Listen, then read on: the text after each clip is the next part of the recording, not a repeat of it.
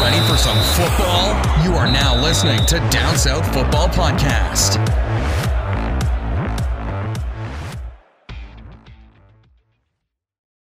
Welcome to Down South Football Podcast. This will be what I call the postseason edition. Young world.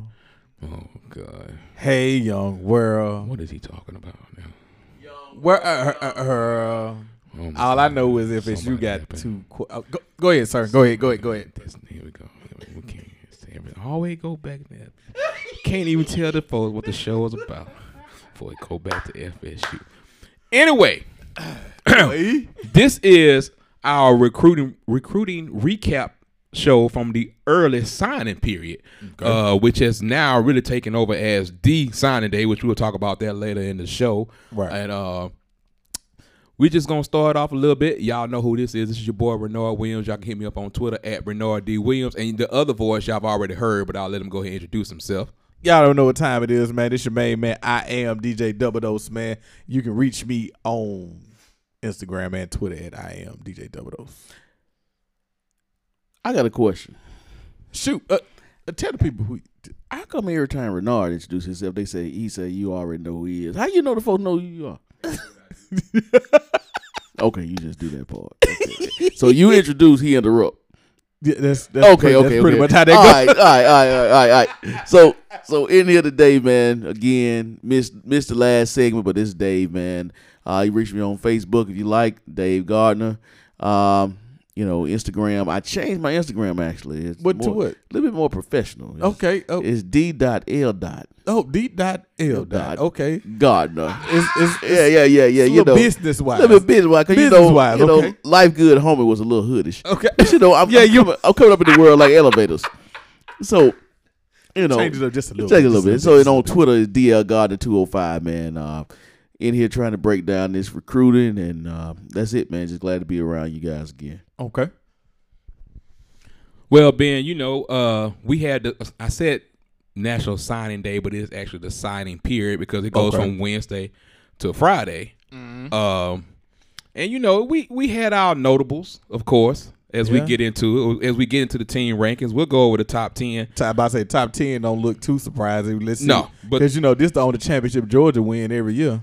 Seem like. Why we got the Georgia hate? I mean, because you already know what they do, man. They win this recruiting battle. Well, I ain't gonna say they win. They win for them. No, they a consistent top 5 class, which for what the level they're trying to compete at, that's what they're gonna probably have to continue to do it. 80. I think they know that. But of course, there's several different rankings. Main reason I use 24/7 because it is a combination of ESPN, Rivals, and of 24/7 own composite scores. So you take the score from ESPN, you take the score from Rivals, and you take their score, and that's how they come up with it. So, but I definitely respect ESPN, definitely respect Rivals, but it's just easy to use it. So we had Clemson number 1 for right now, but from what the analysts were saying, there's nothing too much that anybody's going to be able to do to overtake them. With let's count them. Not 1, not 2, not 3, not 4, not 5. 6 5-stars. 6 5-stars. 11 4-stars. 3 and 6 3-stars. Now I just got the total commits up right here. I can't remember if all of them signed or not, but we'll get into that in a second. Alabama came in with 26 commits. I think their class is basically almost full. 26 commits. Yeah. Ohio State came in 3rd. 25 commits. Georgia with 19 at 4. Still got room. LSU at 5. But I heard that I was hearing that Georgia was going to sign a smaller class this year because of some others. But I'm not 100% sure on that. LSU with 21 came in at 5. Texas A&M. Look at Jimbo doing what he do best. Let's break it down. See how many linemen in this class. Oh boy. I apologize. It's like it's like keywords. Them folks you talking about this keyword you just can't say. Low hanging fruit, man. It's trigger words. Boy, there we go. Auburn checking in at 24 commits. Florida at 8 with 24 commits. Texas at 9 with 17, which was a little surprising for them. Mm-hmm. And Oklahoma checking in at number 10 with 22. If y'all want to go past that, we'll not going to go through the whole top 25. But please understand, this is after this particular signing period. We still have one more signing period to go. Well, I say we have probably at least 35% of the recruits and stuff. I think they got to put it on here. This is as of 6:20 today, Central Okay, Time. good. That's fine. I mean, I know it was updated through probably like yesterday and today, right? But moving on from them, was there anything that anybody saw yesterday that caught them by surprise? I had a few, I had a couple, but and I guess we're talking more of we talk full class or classes, or you can talk about necessarily some flips that happened, and just anything of that nature that caught your eye. I think Tennessee being right there at 15 caught a lot of people eye, and they was in on a lot of people late. I mean, I joked about Texas A&M, but them finishing in the top 10 is for them. I mean, on one end, the product on the field may not be where they want it to be just yet, but Jimbo was doing what he do. This is a positive spin. He's doing what he do. I mean, to get a top 10 class in there in year 3. Right. So I mean, that's saying a lot. Texas A&M is sitting right. They sitting right there with they sitting right there at the table when you're sitting at number 6. I think that's very that's what surprised me out of what I saw from yesterday. Sorry, people. Laughing about something different. On side note, he's just happy right now. And I'll tell you why he's happy in a minute. But looking at it, man, like I was a little surprised about Texas being in the overall top 10. And honestly, please, before y'all get into it, we're not going to have chances to go and break down every class, every commit. That's not what this show is about. It's just talking about a little bit of things that we saw yesterday. They actually have the number 1 class in the Big 12, which was kind of a little bit surprising to me. Herman hanging on. I knew about the Bijan, however you say it, Robinson guy from Arizona, running back, 6 foot, 200 pounds. From Sapote, man, Catholic, whatever you want to call it. Tucson, Arizona, 5-star running back. And he went and got him. Man, I'm talking about. He was like, "Look, I can't get what I want in Texas." Is Arizona turning into a new hotbed? Because you starting to see no. Just okay. No. It's about for high school or like JUCO? For high school. I mean, they always have a few of them. You got to think, that's where Christian Kirk came out of. He came out of Arizona. I mean, they always have. They just they're not a Georgia. Well, I'm talking about state of Georgia. They're not like a hotbed of where it's just like you're going to get 30 to 40, 50 recruits that could all be 3-4 stars or higher. It's just a different type of vibe out there. Gotcha. They're gonna put out somebody, but I'm not sure if we think what it's gonna be. So, looking at some of the top players, David, I know you have a few players that you liked from yesterday. You got one in mind you want to talk about real quick? Yeah, man, I got my guy. I watched this kid on YouTube, man, and it was just kind of evident. I mean, it just jumped off the screen to me. DeMarcus Bowman, he signed with Clemson. Not that they needed any help, but they damn sure didn't need no more extra help. I mean, this kid is super, super explosive. I mean, if you all hadn't seen him, just go to YouTube, man, and just type in DeMarcus Bowman. I mean, he on the basically. I mean, his state championship, game is on there. I mean, he just basically told his team the victory. He flashed. He flashes. Yeah, I mean, he got it all. I mean, they got him listed at 5'10", 191. So he's not a very big back, but he runs like he runs powerful, man. I was really impressed with that. Another thing too that jumped off the screen at me, I guess, was some of the local kids that signed early in Birmingham. And I was talking to Renard before the show. The early signing period now is kind of, it's kind of as a trend. Yeah. We've had a lot of kids, this year that's signed early out of the local area. And I'll kind of give them a shout out towards the end of the show. But of all of it, I think based off what I've seen, I mean, really Bowman is. I know there's a lot of playmakers up and down here, but Bowman, man, he caught my eye way back in the spring of this year, man. And Clemson didn't need no more help. Nah, man. I just put it that way. Nah, they didn't. Not at all. I'm with you on that, and that's crazy that one caught your eye. But the one they talked about with Clemson the most was the DeMarcus Bowman kid, the guy from Lakeland, Florida. Like, you know, that's the one that they thought that's the one that's supposed to be the jewel of the class and they running back class.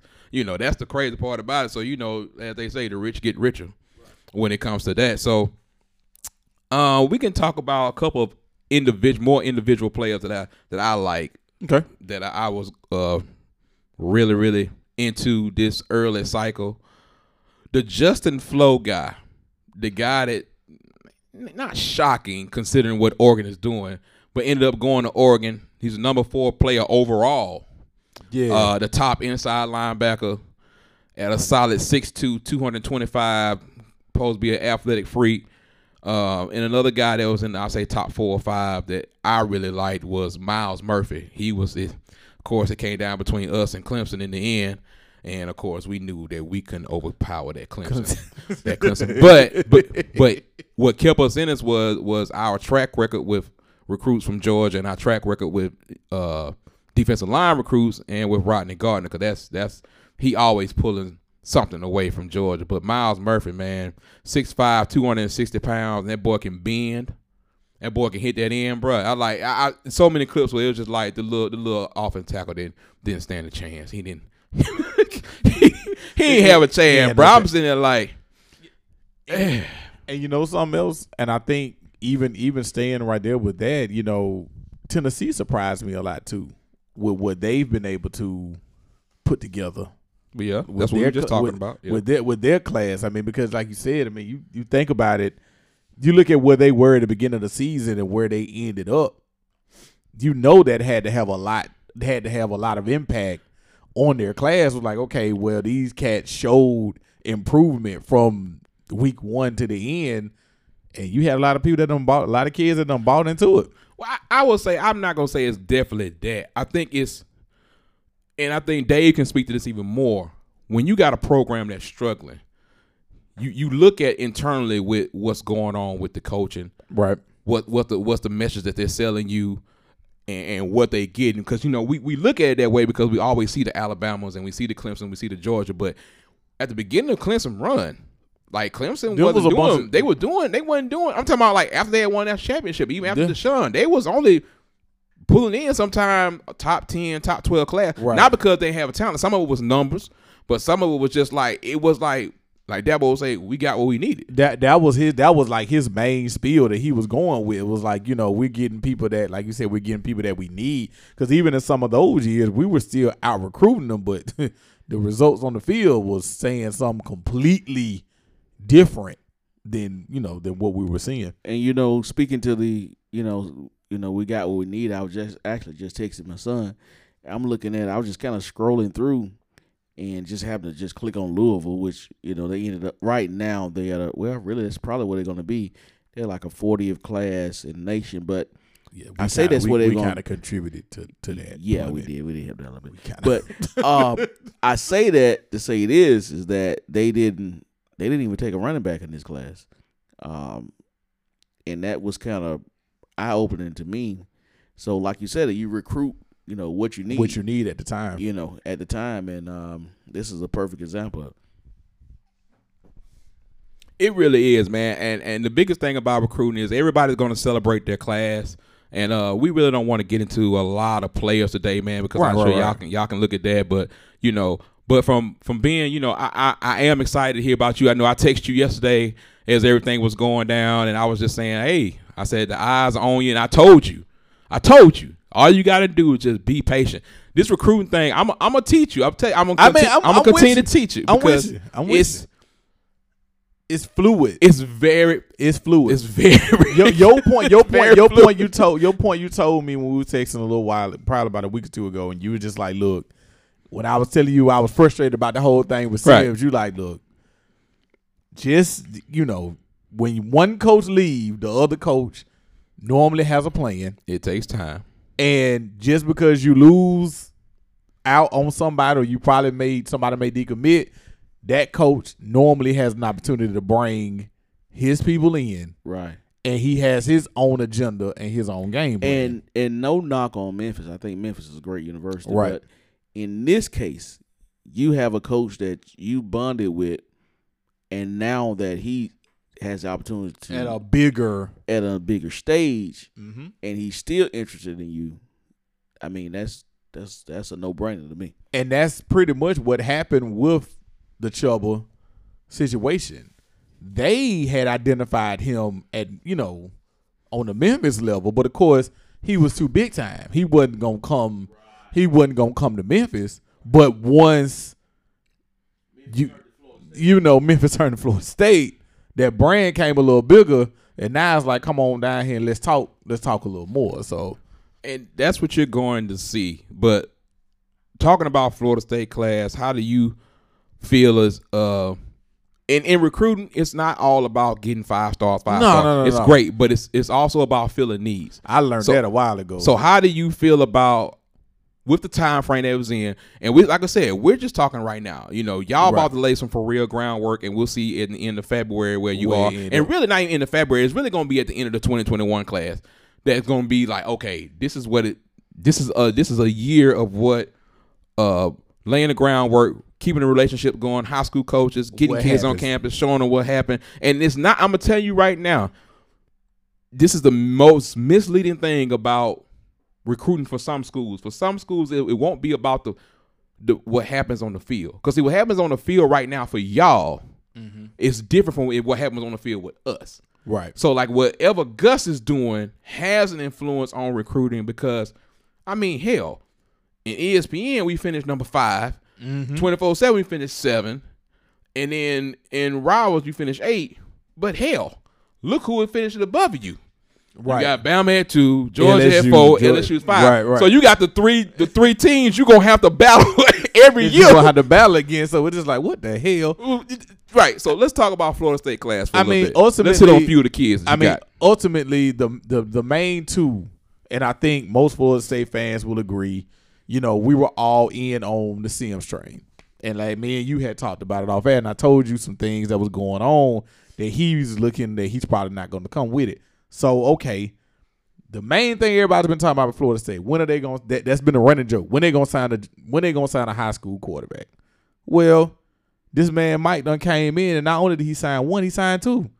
And one of the 2 he signed was a flip. Right. You know what I'm saying? So you have to look at that and say he has a plan. Now that's no knock on James Blackman. Right. It's just the fact that Norvell looks at it like, look, I need to get one of my guys in here and see what's going on with that. And the other thing with that is this also. You don't ever – I'm trying to figure out the best way to say this. Right. You're loyal to the kid, but you're not loyal to the kid to the point where you're not trying to like have your future. He probably like, I met James Blackman, but James Blackman's not putting food on my table. Nope. So I'm going with the key. I'm going to continue to recruit. And the thing about it, recruiting never stops because – regardless of what happens, class is going to continue to turn over. Yeah. And class is going to continue to turn over, so you have to continue to recruit. So he's recruiting the kind of guy that he wants, that he's looking for, that maybe can fit maybe it's something that he sees that somebody else doesn't see. And you got to look at, and unfortunately, this will be our only mention of him on the show, you got to look at the past regime. The past regime,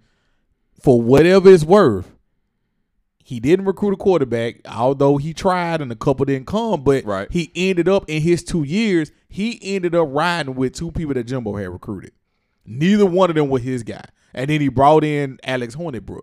So if you Mike Norvell and you know that because the coach is pretty smart, he knows this. So he's like, look, I'm not going to make that same mistake. Right. If I don't do nothing else early, I'm going to make sure I sign not 1, but 2 quarterbacks. So ultimately, when you look at the 2 quarterbacks with Purdy, and then you look at Rodemaker, and then we still was able to hold on to the running back, Tafuli, whatever his name is, whichever you want to go with it. Right. Those were the 3 that stand out because those are the positions right now. I mean, obviously everybody knows when the offensive line, but that goes without saying. But those are the 3 that stands out because you know that Cam is leaving. Cam is gone. And LeBron is in the doghouse. So now what do we have on the roster as far as running backs? Right. So making sure you stuck with him after Rooster McKnight flipped and went to Miami, that was crucial to me. Right. I think my biggest takeaway from Florida State class was more so geared towards not necessarily who we got, was just the fact that, man, after the turmoil we've had over the last, I guess, 4 seasons or so, 3 seasons, I mean, to right now in an early signing period to be in the top 25, I think is great. I think it's something to hang your hat on. I mean, Rivals have us at 21. I think ESPN has us at, 23, 24, somewhere in there. So I think that is something to hang your hat on. I think it's just, number one, I think it's a direct reflection of the success that Norville had at Memphis. You know, it's even though to us he's kind of like a maybe not that well known. He's not a Urban Meyer. He's not a Lane Kiffin. You know, not no household name. It wasn't the splash high that we were expecting. Right, but sometimes, you know, maybe you don't really need that splash high. Maybe you need somebody that's gonna come in and just grind. That's grind. You know, and when I can't say I'm 100% sold on him because I hadn't seen him coach now one game. Wait and see. You That's know, where I'm at. But at the same time, you know, to be honest, white guy with cornrows in college. Hey. I mean, you know, I feel confident he can go in the hood and get some recruits. And let's be real. He did. And again, I know that doesn't necessarily equate. It doesn't matter, but he did play. And like you said, you know, it is what it is. Say it again. White guy with cornrows. White guy with cornrows that actually played wide receiver. Right. Right. So, you know, I mean, you know, that don't happen often. But you know, yeah, I feel I don't know. I'm not gonna put a whole lot in this class because this is not really his class. He held on to a lot of what we already had coming. Right. So and I think Dugans had a big he had and before we get back to Bernard, that was the other home run, and I think that's what ended up saving Dugans his job. Right. Because buddy. Was it Robinson who he held on to? Which one was it? Man, it was Robinson, and then you had Ja'Kai Douglas, the one that the LSU was trying to get. Right. And I saw that. Yeah. And we still got Malachi still going to sign. Malachi Wideman, he's the cat that's going to play basketball too. Okay. He hadn't signed yet. Right. But they pretty much are saying that he's still coming regardless. So the wide receivers that we're bringing in, Dugans he knocked that out the park.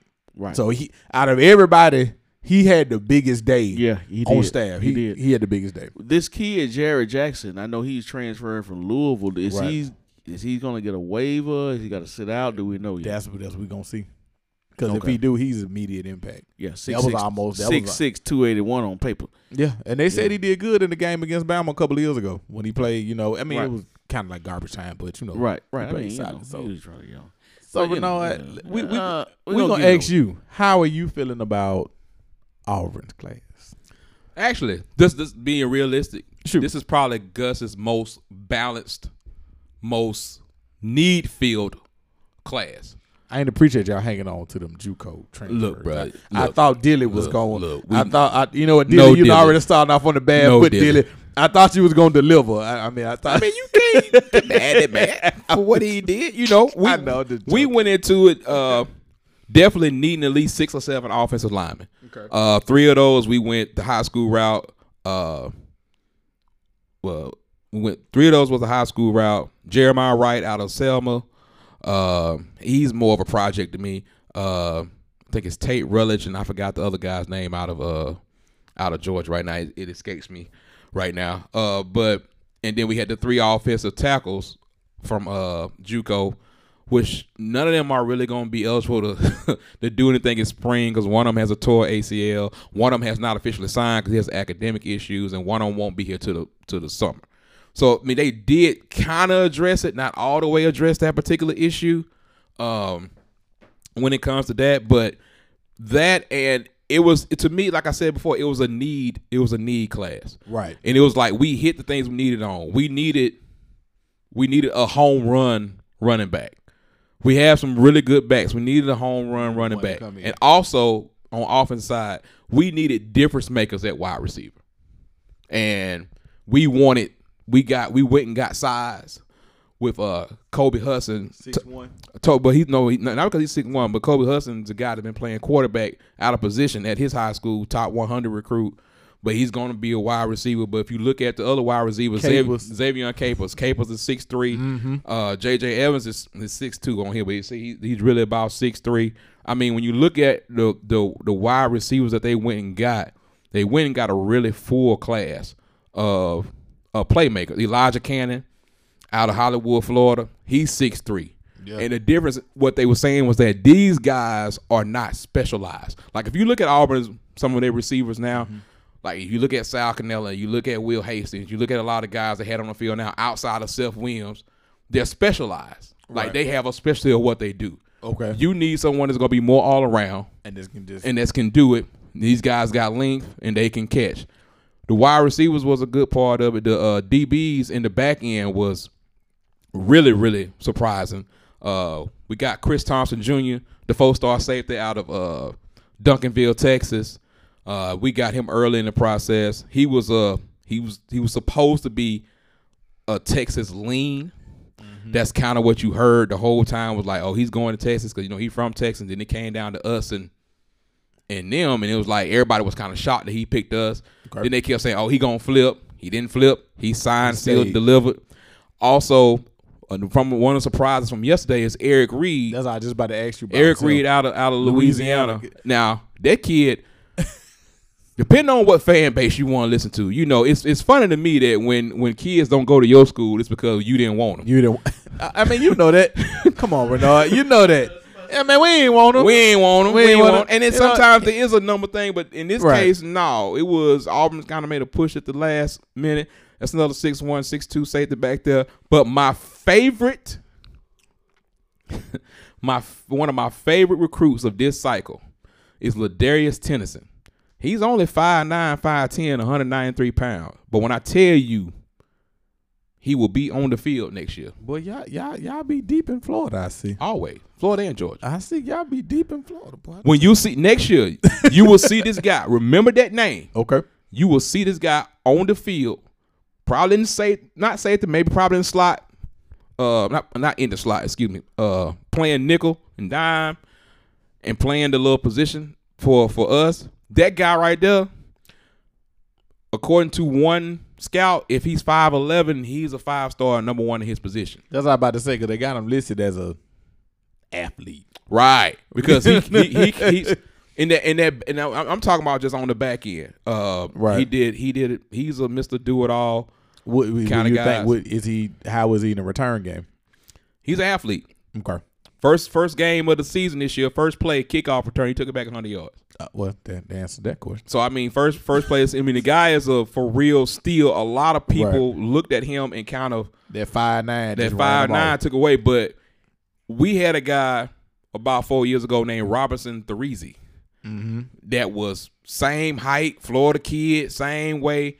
Was just a player. He was just a baller, and I think this guy kind of falls in that same category. Gotcha. But on defense, I mean, moving on, but on defense, I think we did really well. In the linebacker game, we lost the 5-star Trenton Simpson. He decommitted a few weeks ago. And you know what? The crazy part about our linebacker class, and I'm going to tighten this up in about a minute or so. Take your time. We had Q Robinson. Yeah. The guy from J.O. No, I ain't talking about him. It was Q Robinson. Okay. And then DeMore Kennedy from Theodore. Two of Alabama's top recruits now that was committed to us. That was a decommitment. And we had Trenton Simpson. So we had 3 5-star kids that decommitted, which is cool because with Desmond Tinsdale, he's a pretty guy. Wesley Steiner is supposed to be this super freak of an athlete. Right. I keep hearing about this kind of stuff like that. So they did pretty good in that realm as far as that. But like I said, it's a solid class all the way around. We stole the guy from Miami. They got him listed as outside linebacker, that Romelio Height, but he's really gonna be a buck / defensive end or whatever. We talked about Eric, but we cannot go another moment and not talk about Mr. Tank Bixby. I can't because he's a playmaker, and that's what we need. We need more playmakers to do more things, and with all that, man. I mean, overall, that's why I said it was more of a balanced class. Can't forget about the kid out of Montevallo. His name had J.J. Evans. Yeah, he signed. Yeah, he's an under radar guy. He's another receiver. 6'2". 6'2". Yeah. So big guy, but he's really been under the radar. I He's been committed to us for so long. I would give y'all this. It's kind of like when you look at the NFL. I know I'm a tight end, but when you look at the NFL, sometimes you get a young quarterback and you say, "Who the hell he throwing the ball to?" You know what I'm saying? And in college, in the NFL, you got to do it through the draft, but in college, we're gonna do it through recruiting. And y'all knocking this out the park. He definitely gonna have some weapons. They definitely making sure that he's gonna have some weapons to throw the ball to within these next 2-3 years. And J.J. Pughes from Oxford, Mississippi, came down between us and Bama, tight end. He's listed as tight end, but he's also listed as an athlete. But he is 6'3", 287. And he was playing quarterback this year. I was gonna say he kind of put you in the mind of Pitts. Wow, 287. That's 287. Yeah, that's not Pitts. Yeah, he's they keep talking about he's a different type of athlete, but he overall so far we still have a few more spots left, but they did a pretty solid job on a lot of stuff, and they had a lot of surprises yesterday.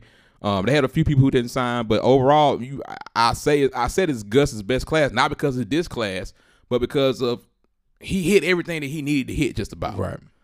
Just about. Everybody was like, we don't have a quarterback, blah, blah, blah, blah. I hear you, okay? The Chanel, I can't remember his name, Garrett guy, the 3-star dual threat out of Florida. I mean, I kind of like his game, but we have to kind of wait and see. A lot of these kids, man, everything is going to be wait and see. And that's the thing. And that's the thing. The top programs all got kids who are super talented.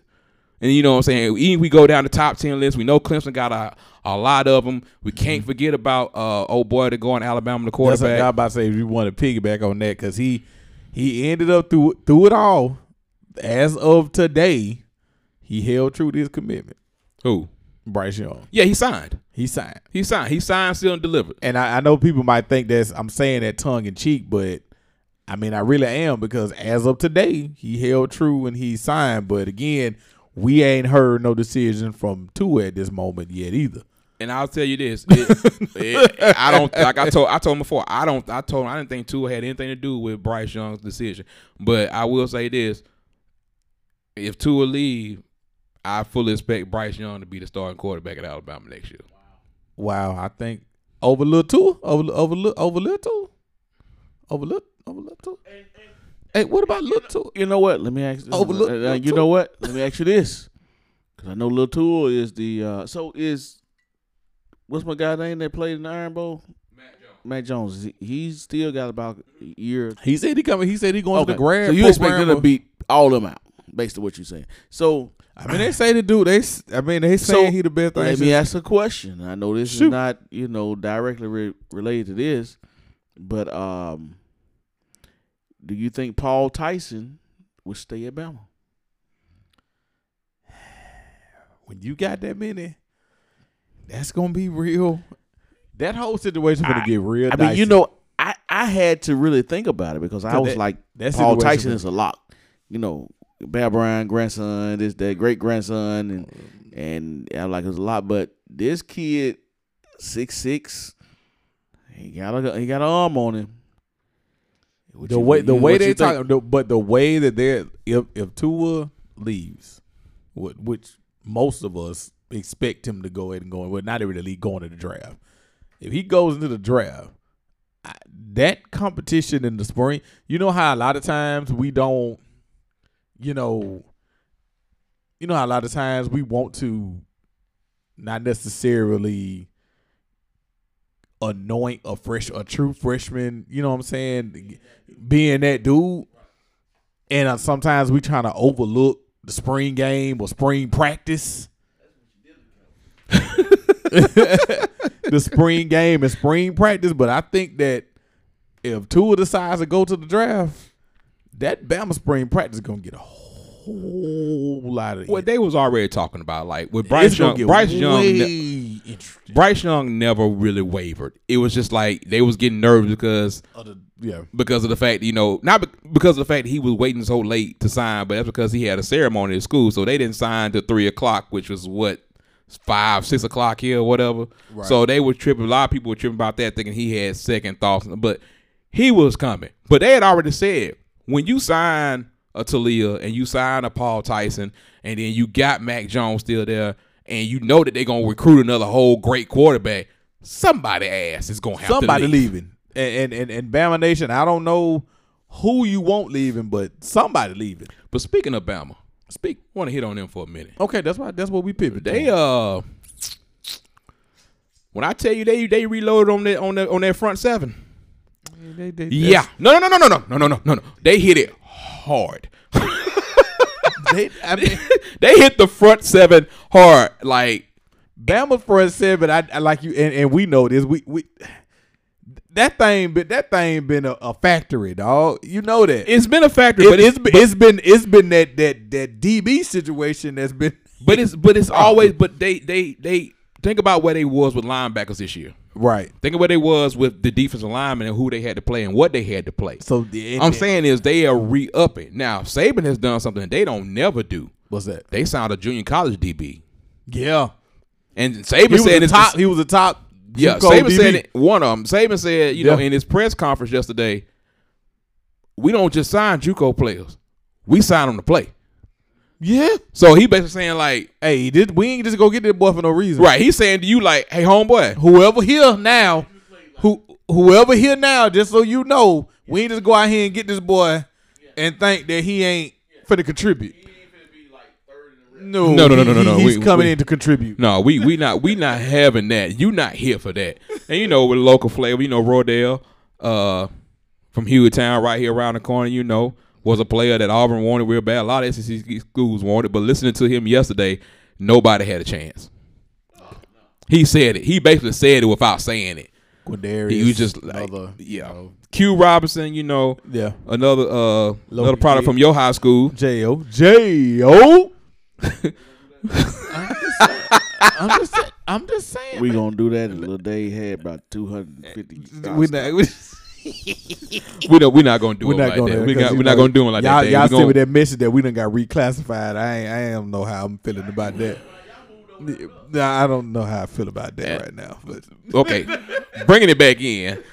Still looking at Bama class. You know they got the. I can't even call him an Auburn decommit. Javion Cohan from Phoenix City. I was surprised that Jason Jones didn't sign from Calera. He didn't sign his papers yet. Okay. He didn't sign his papers yet. I thought he would hop at the opportunity to go ahead and sign, but apparently, according to this, give me a second. Excuse us, folks. We're getting breaking news on the on the podcast while we record. Bama class was another Bama class, man, and I'm not saying that as a disrespect, but Chris Braswell, a defensive end, another one. But you know what most people are looking at is Bryce Young. And Bryce Young is, and you know, a lot of people are concerned. That's the highlight. That's the highlight. That's the flash. A lot of people concerned with him because you know he's under 6 feet. So you know, I don't know. Well, he's right at 6 feet. I don't know how people really feel about that kind of stuff, man. But 2 ain't the tallest in the world. No, he's not. No, 2, that's what I'm saying. 2 is not either. But look, we got some other things we need to hit on, man. So we're gonna go and take a little commercial break, and then we're gonna come back, man. We're gonna have some more conversation about recruiting. I'll back y'all in a minute. One.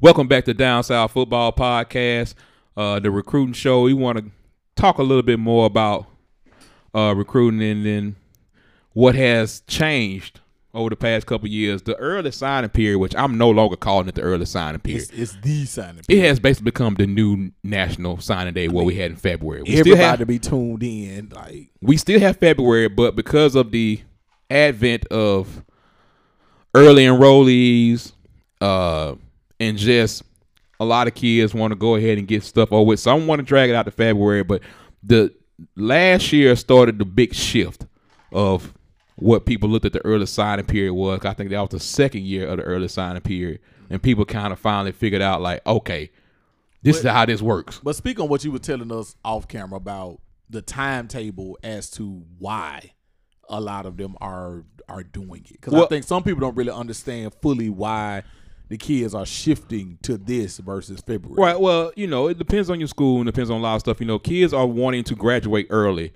in December instead of waiting to May.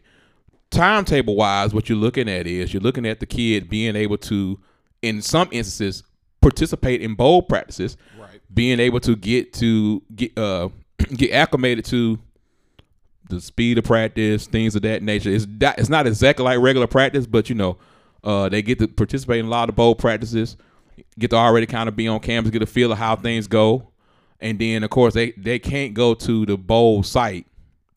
They can't really participate in the bowl part of it, but they can participate in those practices that are on campus.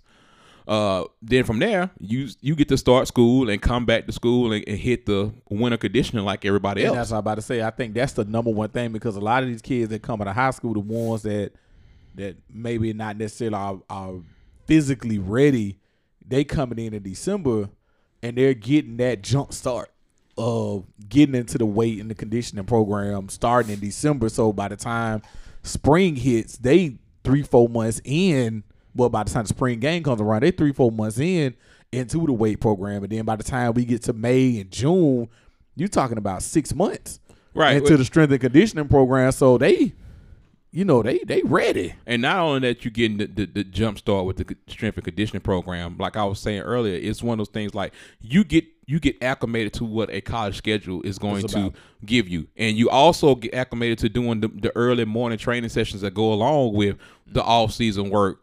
And then you get to be really kind of I ain't gonna say a normal college student, but you kind of get into the groove of being a college student. And then by that time you look up, guess what's coming around? You got spring practice. You got 15 spring practices that you get in. So you get into the use of what actual practice is going to be like. So you already had a game. Then you get to participate in a game, a 8-day game.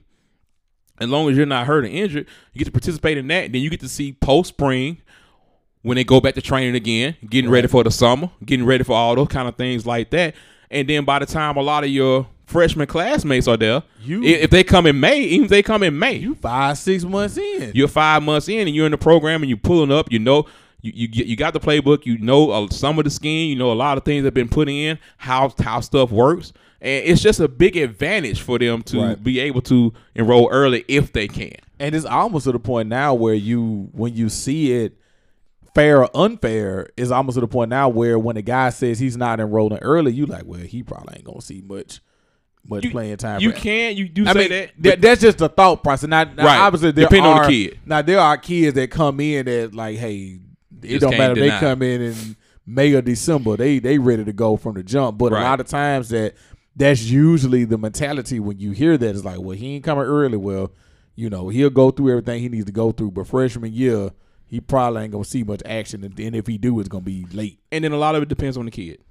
Right. A lot of stuff that happens on that field, especially that transition to college, depends 100% on how the kid adjusts. Rodney Gardner calls it the D-recruiting process.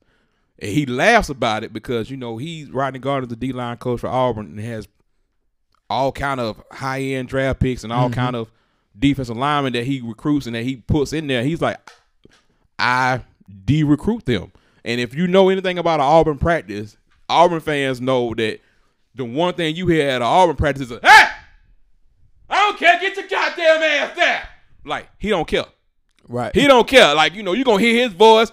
He hard on you, but he going to love you hard. Like they say, he going to teach you. Right. And it's kind of like a lot of kids can't really handle that at first. So it takes a maturity level to get into it, to get into what the college program wants, what a coach wants from it. That's just not brute strength. What kind of technical aspect do they have with their game? It's just a lot of stuff to go into it, and the earlier you can get into it, the earlier the better. The earlier you get on the field. I think, like you said, that's what a lot of kids are realizing now. Like, the earlier you can get in there, the better off you're gonna be. Especially if your aspirations are playing freshman year and not if that's your goal and that's what, because everybody has those aspirations, but sometimes it's more work that go into it. And if you can become an early enrollee, you getting that extra time to put in more work so you can try to see the field freshman year. And another thing that you see so many people, you see so many of these kids now, and this all kind of ties together with the grad transfer, with the transfer portal.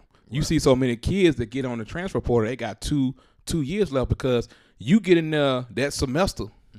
You get in that semester, and you probably getting the summer, and you probably getting those 2 mini semesters in the summer before Right. most of your other freshmen Done are even never on showed up. campus. Done never That's showed up. that's not that's not football players, because most football players come in there in that May, June area, so they come in that mini semester. So you already basically, if you go to both mini semesters, which most freshmen do, because they are on campus training and working out, Right. doing that kind of thing. So you 3 semesters ahead of the game before August even get here.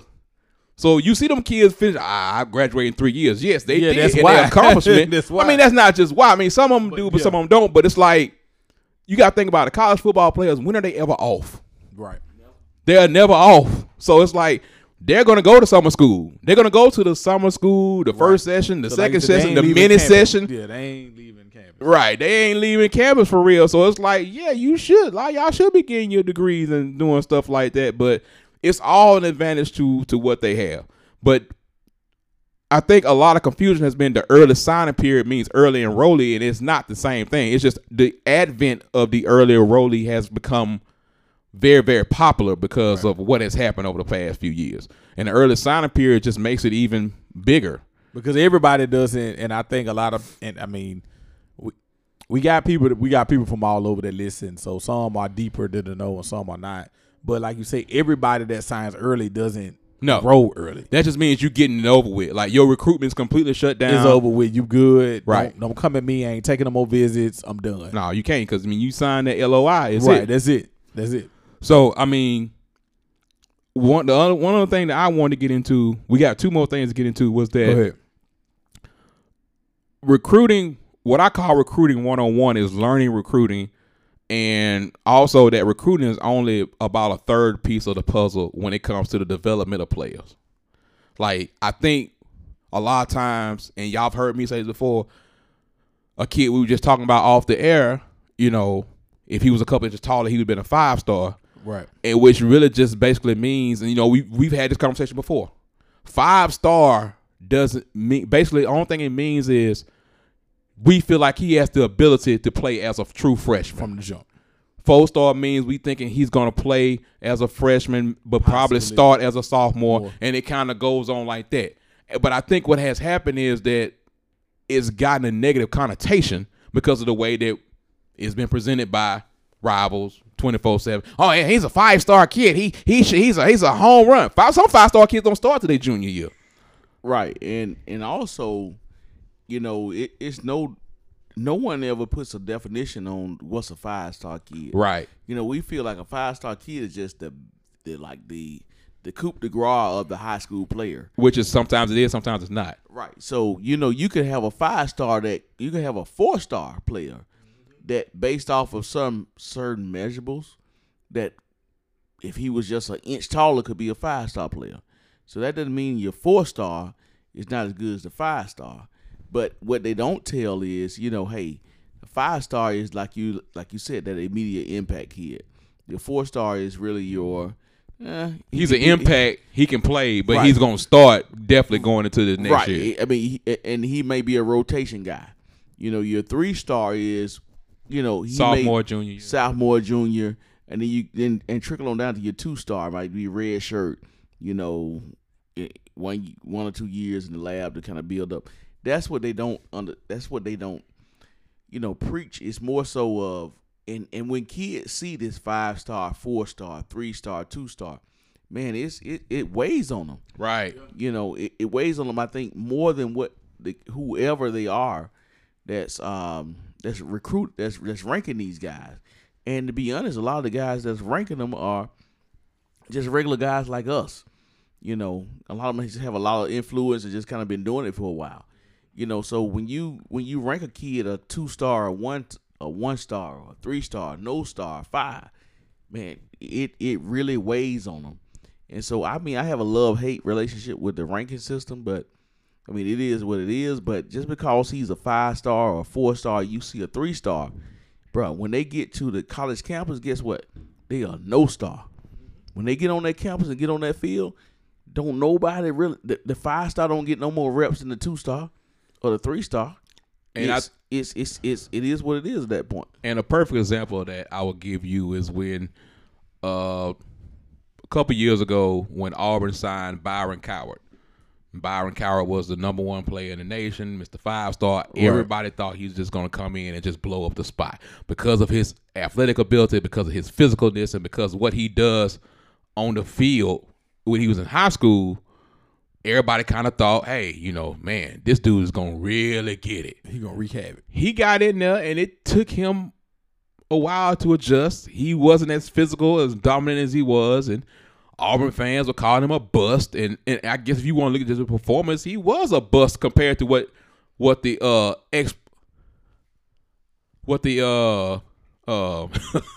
excuse me. We are watching the Auburn North Carolina State basketball. I'm sorry. And this guy just walked to Opelika.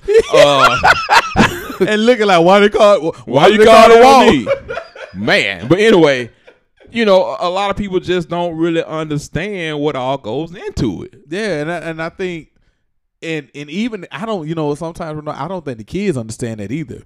Because a lot of times, as we know, we talked about it before, some of these guys are so much better than the competition that they're facing in high school that they had that assumption that when they get to college, like you said, I'll be able to use my raw talent or my raw ability.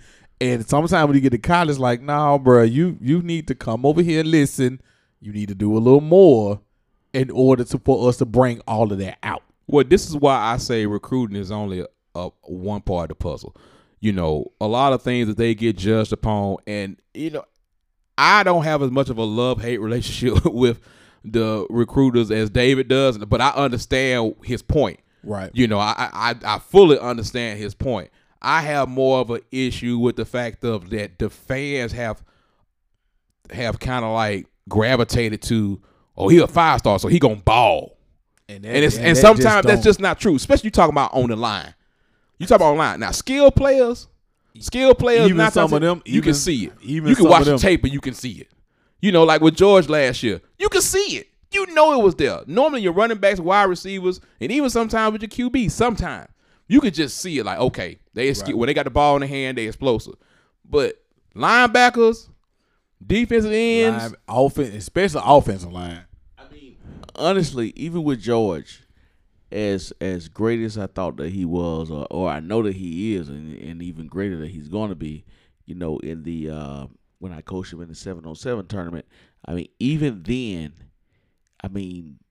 as great as I figured that George was as a 5-star recruit, he was not. I don't believe he was the leading receiver on that offense. On which one? Georgia. Right. No, I was Kager. Right. So I guess I said that to say this. It's still work to do. It's still work because you are the greatest. Are you the best kid in your class, in your city, or you could be even best, ranked 1 in your recruiting class across the nation.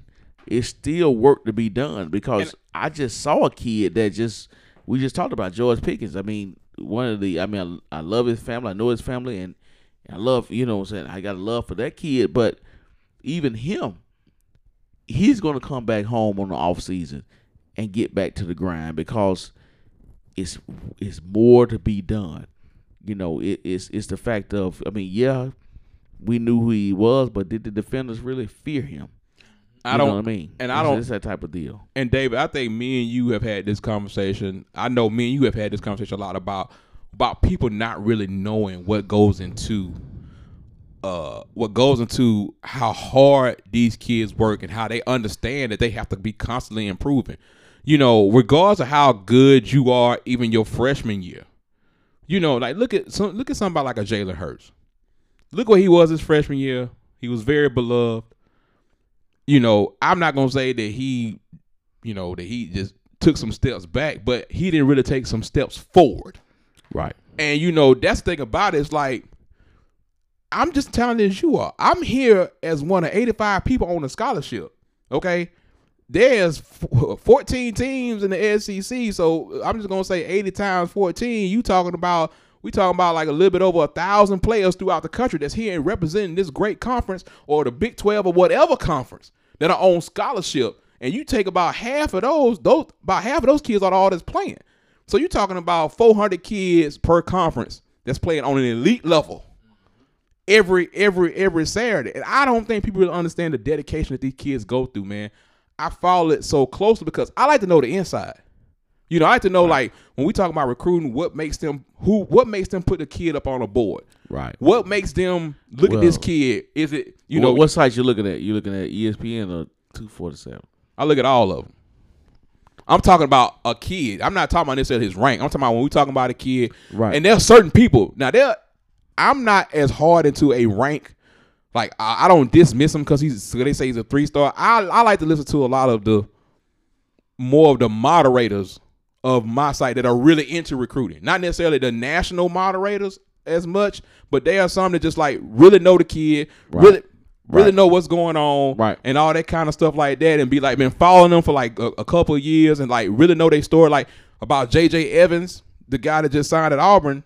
You know how he sat there and watched his daddy drown. You know, I heard that story today. It's like this stuff like that you hear that you're not going to get that from everybody because this guy's just about a 4-star kid. And that's no knock on them because, like, Luganbill, to me, does one of the best jobs. I like Luganbill because Luganbill will tell you, and he told it on the show, I'm going to miss some kids. Because there's 500,000 kids playing high school football, and some of these are going to go on the radar. He was just like, you have to understand that. So just because your team didn't make it to where it was, like they talked about USC yesterday. They talked about how they only had 11, only had 11 commits, and certain things are universal. That was shocking. Certain things are just universal. When we talking about recruiting, recruiting has no true definition, and everybody tries to say, "Oh, he should be doing that." For some kids, I feel that way. I feel like, yeah, this kid is definitely underperformed in his time there, but you try to figure out, well, why? Did he not take the coaching right? Did he not develop right? Was he having trouble off the field? It's not always just, oh, hell, he ain't doing good on Saturday. It's always more to it than anything else. And then I think you can even speak to the camp piece because some kids don't get the stars or the grades that they should get because, quite frankly, everybody can't make it to all of these camps. And that has a lot, and as I've learned over the last few years, I know that plays a part in it too. Because some of these kids, they can't make all of these camps. They flat out just can't afford it. Well, even with that, and David is going through it right now with his son. Like, a lot of it is the camps, but a lot of it is your school exposure too. Because like a lot of kids have been found where I know for a fact they have gone to a practice to see this kid and walked away with this kid that they weren't even going to look at being the guy that they were like, wait a minute, you see that linebacker right there? You see what he doing? Like, I know he ain't the one we came to see. What's going on with him? What's his name? So like the camp circuit is there, and a lot of people can do it, but a lot of people can't do it. Man, that's where your film comes in there too. Right. And that's where Huddle comes in. And you know, man, I'm gonna be honest. It's so many moving parts in this. Yes, Lord. Relation in this whole thing. I mean, you mentioned Huddle. I mean, Huddle is a great tool because I mean, Huddle is basically the video that your coaches record. Tape don't lie. Whether it's practice or game, whatever it is what it is. And I have a mixed relationship with Huddle, but that's a whole nother. I know. You have a mixed relationship with all things recruiting. I have a mixed relationship with a whole lot of stuff. With all things recruiting, you have a mixed relationship. I really do. You know, because I'm trying to help him, y'all. Y'all help me. I mean, I'm looking at it, man, I'm kind of in this recruiting cycle, and I don't anticipate my kid being a 5-star, 4-star, high recruit, nothing like that. He'd just be a regular kid. But you know, as I go to these camps and I pay my money to go to these camps, and you know, and when you go to these camps, you really need to, and this is for the parents that's coming behind me. I mean, you really need to open your eyes and just kind of look. I mean, look at, you know, who's running the camp. And when I say who's running the camp, I mean, who are the guys that are coaching? Who are they affiliated with? And it's easy to tell, you know, because all the guys are going to talk to each other.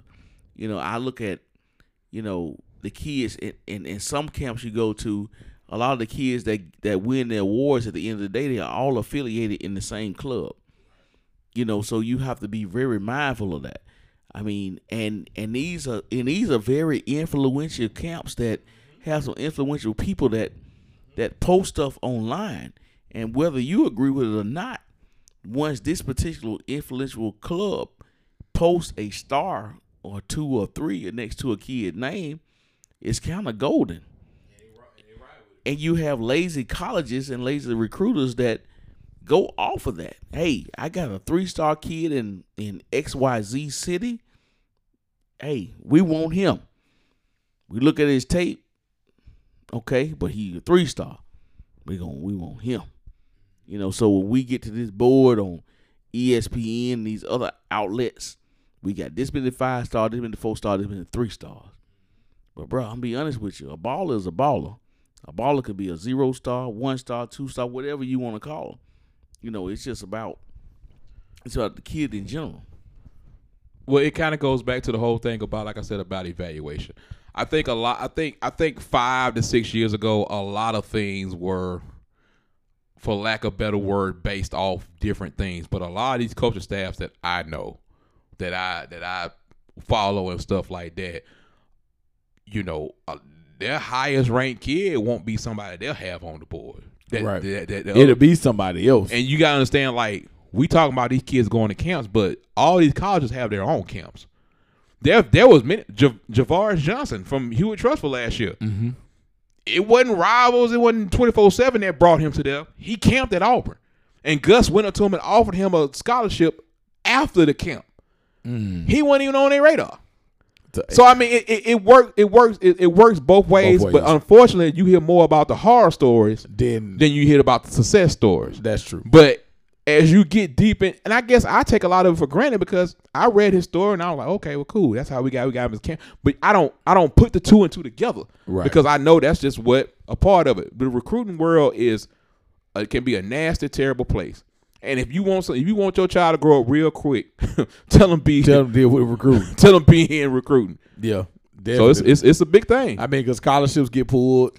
I mean, you know, things get said, whereas influenced on you to, it's highly encouraged for you to look other places. Right, like y'all had that situation with some Florida State people, right? And we, like I said, we had that situation where we had a guy that was claiming that he was a quote unquote commit. Right. But basically was sitting there basically saying, I'm really looking at Alabama. You can look, but it was just all the intel that was coming. They were like, a lot of people don't know coaches have a lot of side conversations with these kids. If they hear too much, they'll be like, what's going on? Is everything good? Everything good? We all right? And if not, what's really going on? Do we need coaches get a sense of that? And coaches be like, you know what? And they go back to their recruiting room. Don't even worry about it. Man, don't even worry about old boy. Like, we just scratch him. Don't even worry about it. And we had a lineman that he's been committed to Florida State for a long time. But Norvell talked to him and was like, hey, man, your position, which is a guard, I think his name was Alavici or something like that, you're a guard. We kind of good on that. We need another running back. So, we appreciate you. Look, it's a matter of fact business when you're dealing with this stuff, man. That is true. We just wanted to hit on recruiting for a minute. Just a little bit, we people. Took up y'all time a little bit. We got the bowl season starting tomorrow on Friday. We're going to try to squeeze in a nice little bowl show for some of the major bowls coming up. Definitely. And get in depth about the playoffs. Because LSU, we got to do some digging about Clyde to find out if that's true or not true. But we'll talk about that next week. Wow. I hope it ain't too, but man, we appreciate y'all tuning in and hope y'all have a Merry Christmas and hope everything is going well for you this holiday season. And please follow us again at DSF Podcast on Instagram, Facebook, and Twitter. Like I said, we can go on and on about recruiting. If y'all would like to hear more about this at the end of the, y'all know what to do. Put it in the comments. Holler at us, DM us, tell us what's up. If y'all want to continue this conversation about recruiting and what it's really about. We got like 6 months, people. We can fill it in. Oh, we got a lot of stuff we can fill it in. So we got a lot of stuff we gonna be filling in. I already we ain't going nowhere. It will not be a hiatus, after this one. There will not be a hiatus. We're gonna, even if it's once or twice a month, we're gonna continue to work. It will be a hiatus because we gonna work. We working. Nah, we working, sir. No, ain't gonna be no every week. We working, sir. Ain't gonna be no every week. It ain't gonna be no every week. I'm not gonna make the every week commitment. I didn't say every week. I said once. Twice. Oh, okay. Well, we'll see. We'll see how. We'll see how that go. I mean, but anywho, man, y'all already know what time it is, man. This your main man. I am DJ Double Dose. You can reach me on Twitter and Instagram at I am DJ Double Dose. Man, it's Dave Gardner, man. We're on Facebook, Dave Gardner, or David Gardner, I think is what it is. But, man, I want to give a quick shout-out to the kids that signed here locally. Oh, yeah, my bad. I forgot. We were supposed to do that. Yes, go ahead. Really quick. I'll make it really quick. I'm not going to drag it out. No, take your time. Take your time. You take your time. You had Quindarius Robinson from Jackson Nolan. He ended up signing with Alabama. You also had Jacorian Wren. He signed with Tennessee Tech out of Jackson Nolan as well. You also had Jason Jones out of Center Point, and you also had I can't call his name, but I think they called him Tank, defensive tackle. He went to FAU. You also had Willie T. I mean, you also had Robbie out of Hoover. And I apologize if I'm missing some kids right now, but I don't have them all pulled up in front of me. But I guess I say that to say this is that, man, the city of Birmingham is full of talent, and it's getting better, man. I mean, I'm talking about 2021, 2022, and so on and so after. So if you a young recruit out there or a young recruit parent out there, don't give up. Keep working. They're looking. Get your kid on Twitter. Tag these coaches. Tag these different sites. Anybody you see that has a lot of followers, tag them in your post and post it, man. I don't care if you feel like you're getting on people's nerves. It doesn't matter. At the end of the day, you're trying to get your kid exposure. And I think that's the one thing in the Birmingham area that our kids are lacking. Our kids are not lacking talent. You have people saying, well, the Atlanta, Georgia, they got all the talent. Or Florida, they got all the talent. Man, bump that. They got talent because they're exposed and you can see it. We got kids that run 4.4, 4.3, 4.5. Big kids, strong kids. We got all the same thing they got. Let's just get this talent out here and expose it, man. That's just kind of my 2 cents before I leave. And again, you can follow me on DL Gardner 205 at Twitter. And I'm gonna hand it over to Renard for the closeout. Yeah, Dave, I think that was a great message. And also, man, I think y'all really need to understand when you're talking about recruiting, and I know you want to be so matter of fact, but I compare it to if you have a young kid that's trying to get into the acting business. Right. All you're looking for is an opportunity. But it's a lot of them out there that's going to tell you no, and a lot of kids out there that's never going to make it. But when you in that particular business, you got to understand, just like that other person telling you how great their kid is. You don't need but one. You don't need but one to believe in you, man. And that's the only thing you're looking for. You're looking for the opportunity. So, man, we're going to continue talk about this stuff, man, about some issues in college football stuff as we go on. But I just wanted to say that, man, just don't give up. Keep doing what y'all doing. And just like David said, keep putting yourself out there. If you believe in yourself, promote yourself. It ain't no different than marketing anything else. So, this your boy, man, at Renard D. Williams. Once again, hit up the podcast, man, at DSL Podcast on Instagram, Facebook, and Twitter, man. And once again, we appreciate y'all. And you got anything else, Ben? No, I'm good, man. We out of here, man. All right, we out, brother. All right, man. We're going to see y'all for these bowls, man. Holla at y'all, man. One.